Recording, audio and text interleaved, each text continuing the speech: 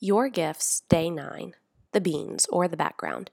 This study is designed to introduce you to some of the spiritual gifts listed in the Bible, and hopefully, as you learn a little more about them, you'll be able to identify your own strengths. The verse, Matthew chapter 9, verses 9 through 13. Passing along, Jesus saw a man at his work collecting taxes. His name was Matthew. Jesus said, "Come along with me." Matthew stood up and followed him. Later, when Jesus was eating supper at Matthew's house with his close followers, a lot of disreputable characters came and joined them. When the Pharisees saw him keeping this kind of company, they had a fit and lit into Jesus' followers. "What kind of example is this from your teacher, acting cozy with crooks and riffraff?"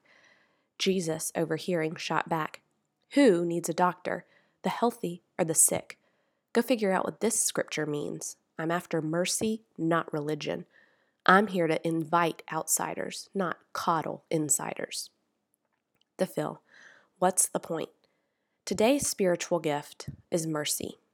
I bet you can remember being a child, or more likely a teenager, and during a lecture after doing something wrong, thinking, "Geez, this was not worth this lecture. Let it go, Mom and Dad, I get it." We hated it when our parents and teachers would harp on our mistakes, never letting them go. Yet, we do the same thing today. We fail to show mercy to our spouse, our children, friends, and strangers all the time. And we even harp on our own mistakes and issues, beating ourselves up over and over again, never letting our mistakes be a thing of the past. Jesus so beautifully demonstrates what forgiveness looks like here.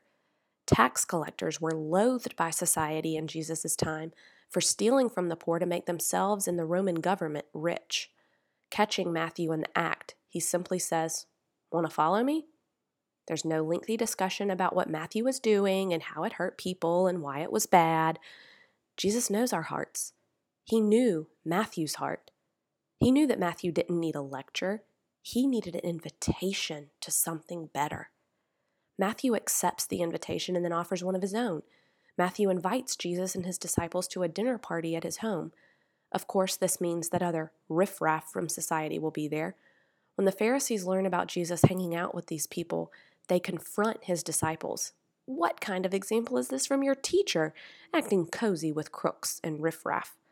Jesus, overhearing, shot back, "Who needs a doctor, the healthy or the sick? Go figure out what this scripture means. I'm here for mercy, not religion." I worked for the church. I have nothing wrong with other denominations and or preachers of those. In fact, by association of attendance for a year or more, I have been a conservative Presbyterian in the PCA, a Baptist, an Anglican, and now a part of the PCUSA. What I'm referring to has way more to do with individuals and how they treat others than any denomination's doctrine. With that being said, religious leaders and self-proclaiming Christians from around the world have it all wrong. People are walking away from the church because the standards are impossible to live up to. The thing that absolutely breaks my heart about our world today is the fact that people are driving others away from God in the name of Jesus. I saw a billboard on 77 between Charlotte and Rock Hill that literally almost made me run off the road. It read, "Real Christians obey all of God's teachings."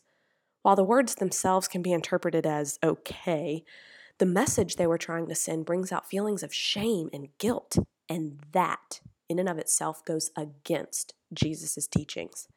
Jesus, in his entire earthly ministry, never condemned, never judged, and never sought to make anyone feel like anything other than a precious child of God. He didn't offer lectures, he offered invitations. People don't come to church because they are afraid of being judged. People don't come to church because they think that they will not be accepted. If we as Christians learn to deal with sin the way Jesus does, my goodness, the church universally would be booming. The STEAM. What does this mean to me and how can I apply it to my life today? To help you identify what your spiritual gifts are, there are several tools and tests you can take for free online. Or to help you begin thinking about it, I encourage you to spend the course of this study reflecting on the following questions. Number 1, what do you enjoy doing? Number 2, when you hear about people helping others, do you feel drawn to specific stories? Maybe about children, those living in poverty or racial equality. Number 3, ask someone who knows you well what gifts they see in you. What do they think you are the best at?